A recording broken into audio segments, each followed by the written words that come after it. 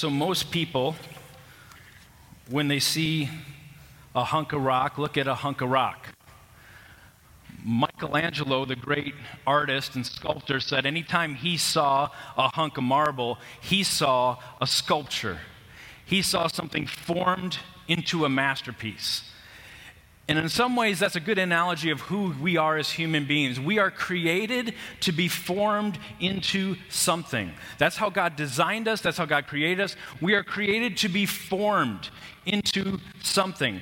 And no one is unformed. No one goes unformed. You, as a human being, will be formed into something as you live your days here on earth. The question becomes, what are we being formed into? What are we being formed into? Are we being formed into the person of Jesus Christ, or are we being formed into a cruel substitute? Because we will be formed into something. There's no neutral ground here. You are formed into something. And the Apostle Paul knew that. He knew that there's no neutral ground, that we're formed either towards the person of Christ or formed into a cheap substitute. And he had a group of people that he cared about in this church in the city of Colossae and the surrounding churches. And his heart's desire, his heart's prayer is that they would be people that were formed into the person of Jesus Christ. And so he prays this prayer that we're going to see in our text this morning. Did you ever notice that you pray about what matters to your heart the most?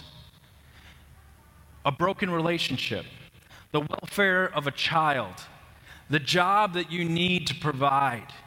What you pray about often the most is what grabs your heart. And the Apostle Paul was all about people becoming like Jesus Christ. And so we're going to see in this prayer that he prays that these people are formed into Jesus, because the goal of Christianity, the goal of the Christian life, is to be formed into the likeness and person of Jesus Christ. That's the goal. And Paul earnestly prayed this, and we get a chance to actually see his prayer that he prayed for these people. So we're in a series called Our King, where we are going through the book of Colossians, and I encourage you to open your Bible now if you have it, to Colossians, if you're not there already, chapter 1. If you have a paper Bible, Colossians is right after Philippians. If you hit 1 Thessalonians or 1 Timothy, you've gone too far. It's also in the Bible app as well. And today we are going to, or I should say the Church Center app, today we are going to look at verses 9 to 14 of Colossians chapter 1. 9 to 14. And this is a prayer from the Apostle Paul. And what he has for us in this prayer is that he lays out how we are formed to Jesus. He gives us 5 ways or 5 arenas that we are formed into the person of Jesus Christ, because he knows there's no neutral ground. It's one way or another. So let's go through this together. The very first one we're going to see is that as Christian believers, we are formed in our minds. We are formed in our minds. Look at verse 9. Paul writes, "For this reason also," chapter 1, verse 9, "since the day we heard this, we have not stopped praying for you." And then he goes on to say what they're praying about. The very first one, "We are asking that you may be filled with the knowledge of his will and all wisdom and spiritual understanding." Paul has a concern here about how Christians think. He has a concern about how they think as Christians, because he knows that how you think as a Christian is linked directly to how you will behave as a Christian. Thinking links to our behavior, and good Christian thinking is essential. And he's saying, do your thoughts honor Christ and his church? He's saying it matters how they think. And so, God, I want to pray that they're formed in Christ. And as they're formed in Christ, their thoughts are formed as well. Knowledge, wisdom, and understanding. And not just understanding, but it says spiritual understanding is what he prays for. This doesn't mean religion. He's not talking about like a religious thoughts. When he talks about spiritual understanding, what he's talking about is the activity of the Spirit of Jesus, the Holy Spirit, operating in their hearts and minds, taking what's in this book and making it alive in their hearts. That's what he means by spiritual understanding. He realizes that what these people need above all else is for the Holy Spirit to take what they read in the Bible and turn it into true wisdom. You see, wisdom is what God imparts to those who are close to Him. Let me say that again. Wisdom is what God imparts to those who are close to Him. And then he goes on and he says he wants not just wisdom, but understanding. And understanding is knowing the heart of God by having God speak to us through the Bible. And this forms our minds. I've been thinking about what it means to think like a Christian. And some of you might be saying, well, it's about time he started doing that. What does it mean to think like a Christian? There's two things that guide me. The first thing is a verse that comes in 2 Corinthians that says, we take every thought captive to obey Christ. Every thought captive to obey Christ. So when I'm in a spot where I'm thinking a thought that's not what God would desire, am I quick to take that captive and go back to what I know is true and say, God, I need to have your mind here. I need you to form my thinking. The second thing that's helping me is something that my pastor taught me when I was a teenager, and he's talked about how anytime you talk to a person about Christian things, he'd always have this phrase, before you talk to a human about God, talk to God about that human. To bring that person before God and pray. And say, God, I'm going to have this conversation with this person. God, I ask that you would be ruling and reigning in their hearts and mine. I ask that your agenda above my own would come forward. I ask, taking all these kinds of things takes our thoughts captive and helps us to be formed. In fact, think of these three words: invite before react. Invite before react. Invite before react. Before you react, invite Jesus into that thought process. God, this is what I'm feeling. This is my feelings I have toward this. I want to invite you into that. I want to give that to you so that I honor you. In doing that, you begin to have a peace. You begin to have a strength. You begin to realize that this world is not controlled by us, but controlled by God who knows all things, and it's going to be okay if we turn it over to Him. We are formed in our minds. Number two, we are formed in our behavior. We're formed in our behavior. He goes on to say, look in verse 10, so that you may walk, this is his prayer, so that you may walk worthy of the Lord, fully pleasing to Him, bearing fruit in every good work and growing in the knowledge of God. Fully pleasing Him, bearing fruit, getting knowledge not to brag and say, look how great I am, but rather to walk in a way that is worthy. You see, Paul's intention here is that this is a way of life for people who call themselves Christians, followers of Jesus. A lifestyle that pleases Jesus comes that they live a life that has the characteristics of Jesus, the love, the truth, the actions of Jesus. And he talks about the gospel bearing fruit as we looked at last week in verse 6. Now he's talking about the fruit of the gospel bearing itself in us, making us match with what the gospel says as God's people. Do you want to follow Jesus? Do you want to reflect God? There's two legs, if you will, that help you walk in the way worthy of God that's listed here. The first one is our behavior, that you walk worthy of the Lord, fully pleasing, bearing fruit. He's talking about the fruits of the Spirit. They're love, joy, peace, patience, gentleness, kindness, and self-control. Those are the things that help us. We walk in those things to follow Christ. Behavior and belief is the other leg. Behavior and belief. We walk and we bear fruit and we grow in the knowledge of God. Behavior and belief. And this isn't in our own power. It's not that we look at the list of the fruits of the Spirit and say, okay, I'm going to make sure I'm more kind today. I'm going to make sure I'm more. No, we get engrafted in Jesus Christ. We focus on Jesus, and this is the net result that comes. It's a gospel-empowered fruit-bearing because you know what? In and of ourselves, we are fruit failures. Every single one of us. We are fruit failures. We cannot bear that fruit without Jesus Christ living in our lives. And that's the glorious promise of the gospel. It infects us, and the Christian's mind and behavior gets formed to Christ because of what Jesus has done. I'm going to get a little personal here, and I'll be honest, I've bantered back and forth whether to go down this road, but this morning about 6:30, God told me to take the shot, so I'm going to obey that. As a pastor these days, you never know how much to address the whole pandemic thing. Because there's some of us there's like, please, when I come to church, don't talk about that again. I am so sick and tired of talking about that and knowing about it, right? At the same time, it's right here in front of us everywhere we go. And so you feel like you're out of touch if you don't address it somewhat. And to be honest, I don't know. I don't know when to address it and when not to at this point. I'll be honest with you. And so I'm just trying to go by the move of the Spirit. But I want to say something to you. There's a threat going on to the Church of Jesus Christ. Do you know that? There's a threat. Do you know that there's an enemy called Satan, and his one desire is to destroy the Church of Jesus Christ on earth? Do you know that? Do you know that we have an enemy? And do you know what his tool is now to do that? I never thought I'd see the day. I always thought it'd be like a weird teaching or a selfish act.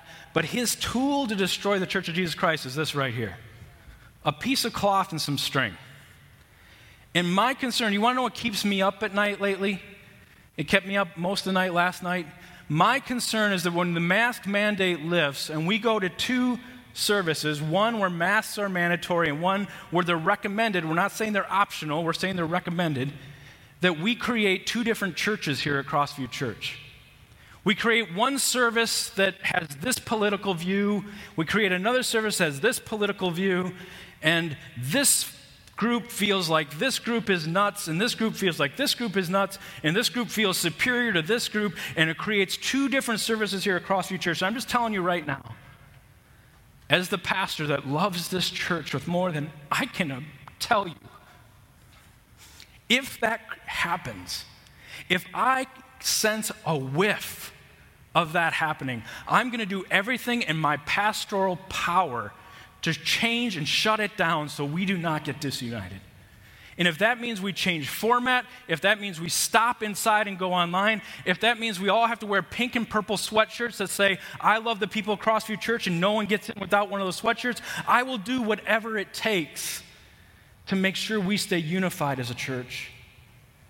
Because God does not want his church disunified, and the enemy is waiting and moving, and he's going in our hearts and our minds, and he's getting in. And Paul is saying in here, your minds and your behaviors must be formed to Christ. You're allowed to have an opinion, but disagreement does not mean disunity. You want to know what biblical love would look like? If the people going to 10:30 service would wear a mask and come to the 8:45 and serve in areas like usher, greeter, and that to help the people who are in that spot. And the vice versa. Those that come to the 8:45 would wear their mask and come to the 10:30 and serve as an usher, greeter, welcome center person to help others. That's what biblical love would look like. And what will protect us from going down the road of that disunity? Does my thinking honor Jesus Christ and his church formed in mind? And does my behavior honor Jesus Christ and his church formed in heart? So let's look at the next one. We're formed in mind, we're formed in our behavior, and we're also formed to endure. Formed to endure. Look at verse 11. It says, being strengthened with all power according to his glorious might. This is prayer. So that you may have great endurance and patience. A lot of times we look at this and we see strengthened with all power. We love that, and we should. We're strengthened with all power. That's a great thing. But some have misunderstood this to mean that the Christian is never knocked down by the difficulties of life. And that's not true. Some have meant this to mean that we conquer everything now in the here and now as Christians, and nothing bad will happen to us, and that's not true. God has not promised us heaven on earth. He's promised heaven in heaven. And while we are at earth, we are in battle. You got to read the rest of the verse. We're being strengthened with all power according to his glorious might, so that you might have great endurance and patience during difficult times like the ones we live in now.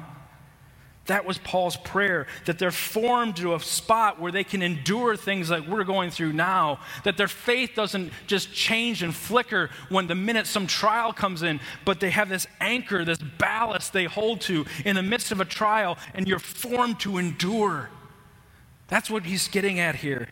That's a mark of a Christian. God promises us strength to endure trials, and to do so forms us into the place of Jesus Christ.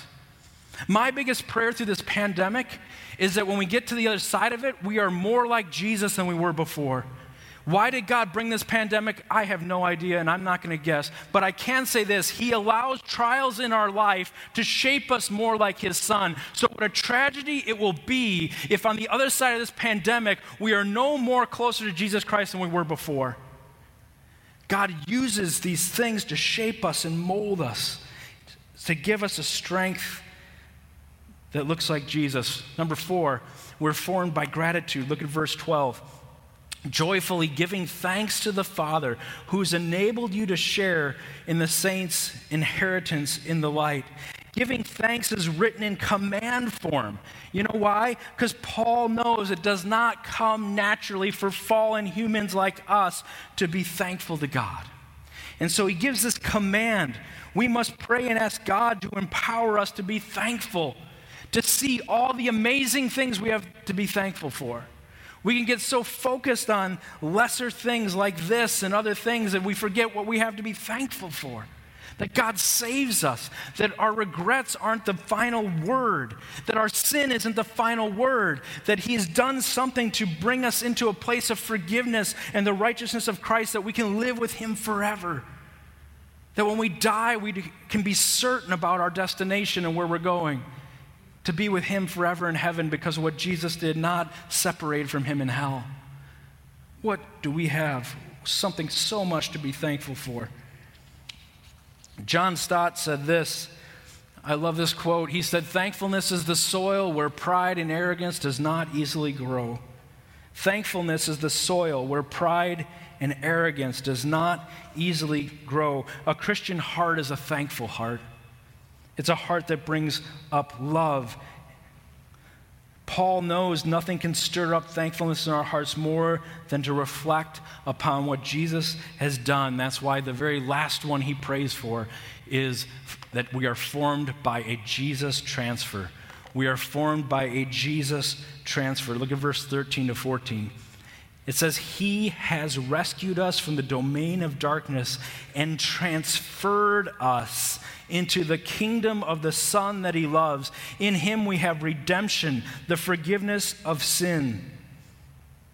He's transformed us, He transferred us from the kingdom of darkness to the kingdom of light. The word there, rescue, means to save, to deliver, to persevere. And I want you to focus on that word transferred. Notice it's in the past tense. He did this. It happened already. By the cross of Jesus Christ, He transferred everyone who's a follower of His from the kingdom of darkness to the kingdom of His light. And that's how we should live. It happened already. It is imperative that we who call ourselves Christians understand that we have been transferred from the kingdom of darkness to the kingdom of Jesus. We moved from that place from where worry and fear and lust and hatred and evil reigns. We've shifted to a place of love and peace and power and light, and God's rule and reign happens. He did that on the cross. What do those two reigns look like? Let me describe something to you. I love what Pastor Jed, he taught me this. If you don't have to turn there, I'll read it to you. But if you go to Galatians 5, 19 to 23, it says this. There's two descriptions, one of the kingdom of darkness, the domain of darkness, and one of the kingdom of light. Paul writes in Galatians 5:19, "Now the works of the flesh are obvious: sexual immorality, moral impurity, promiscuity, idolatry, sorcery, hatred, strife, jealousy, outbursts of anger, selfish ambition, dissensions, factions, envy, drunkenness, carousing, and anything similar." Kingdom of darkness. Kingdom of light, the fruit of the Spirit is love, joy, peace, patience, kindness, goodness, faithfulness, gentleness, and self-control. And then Pastor Jed always asks this to people. He asks this of Christians, He asks us of non-Christians. He says, let me read you two different descriptions of two different families. One family is marked by this: sexual immorality, moral impurity, promiscuity, idolatry, sorcery, hatred, strife, jealousy, outbursts of anger, selfish ambition, dissensions, factions, envy, drunkenness, carousing, and anything similar. The other family is marked by love, joy, peace, patience, kindness, goodness, faithfulness, gentleness, and self-control. Which family do you want to live in? What family do you want to live in? It's obvious, right? We all would live more in the kingdom of light because God created us, and He knows that we are best living in His kingdom. And He made that happen by His cross. Do not be a Christian that lives with one foot in the world and one foot in Christ. Do not be a Christian that lives in one piece of this darkness while trying to live in this light. It will never, ever work for you. God wants us to be people who live in the kingdom because He's transferred us there. The Apostle Paul believed in the power of prayer to transform hearts. And that's exactly what he did here in this verse. All of this is a prayer, that we be formed to Christ. And I don't know where you find yourself when you come here this morning today. Maybe you're dealing with something that's heavy. Maybe you're dealing with hardship. Maybe you have a question in your mind. I don't know where you are at, but God is here, and God's desire is that you are formed into the person of Jesus Christ in His likeness. And I'm going to invite you to do something this week. This week, we're not going to have a devotional on YouVersion because all we have and all we need is right here. Here's what I'm going to invite you to do this week. Take this scripture that we just looked at, Colossians 9 to 14. Colossians chapter 1, 9 to 14. And what I'm going to encourage you to do is to pray this twice a day for the next 7 days. But there's a way I want you to pray it. I'm encouraging you to take this, and maybe you write it out on a card, maybe you put it on your phone, maybe you just open your Bible in the morning and the evening when you get up, and I would encourage you, set your alarm 15 minutes earlier. That's all it takes. 15 minutes to be formed to Jesus is worth it, right? And before you put your head on the pillow, do it again.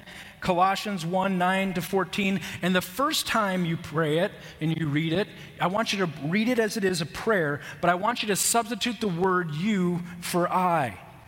Meaning this: we are asking God, I'm asking that I would be filled with the knowledge of your will and all wisdom, so that I may walk worthy of the Lord, fully pleasing to you, bearing fruit in every good work and growing in the knowledge of God, that I would be strengthened with all power according to your glorious might, so that I may have great endurance and patience. You replace the you with I. Do that in the morning when you start your day. And then at night, before you go to bed, I take you to substitute the word I for someone that you love and care about, that God puts on your heart. God, I pray that Pastor Dan would be filled with all the knowledge of your will because he needs it bad. That he would walk worthy, or your spouse, or your kids, or your neighbor, or your friend, whoever. But at night, you pray that for somebody else. Morning, you pray it for your own heart. Night, you pray it for somebody. Do that 5 to 7 days this week. And let's trust God that He will move by the power of His Spirit to make us and form us in the people of Jesus Christ. I'm going to pray this prayer for us as a church right now as we move from sermon to worship. So please bow your heads with me as I pray.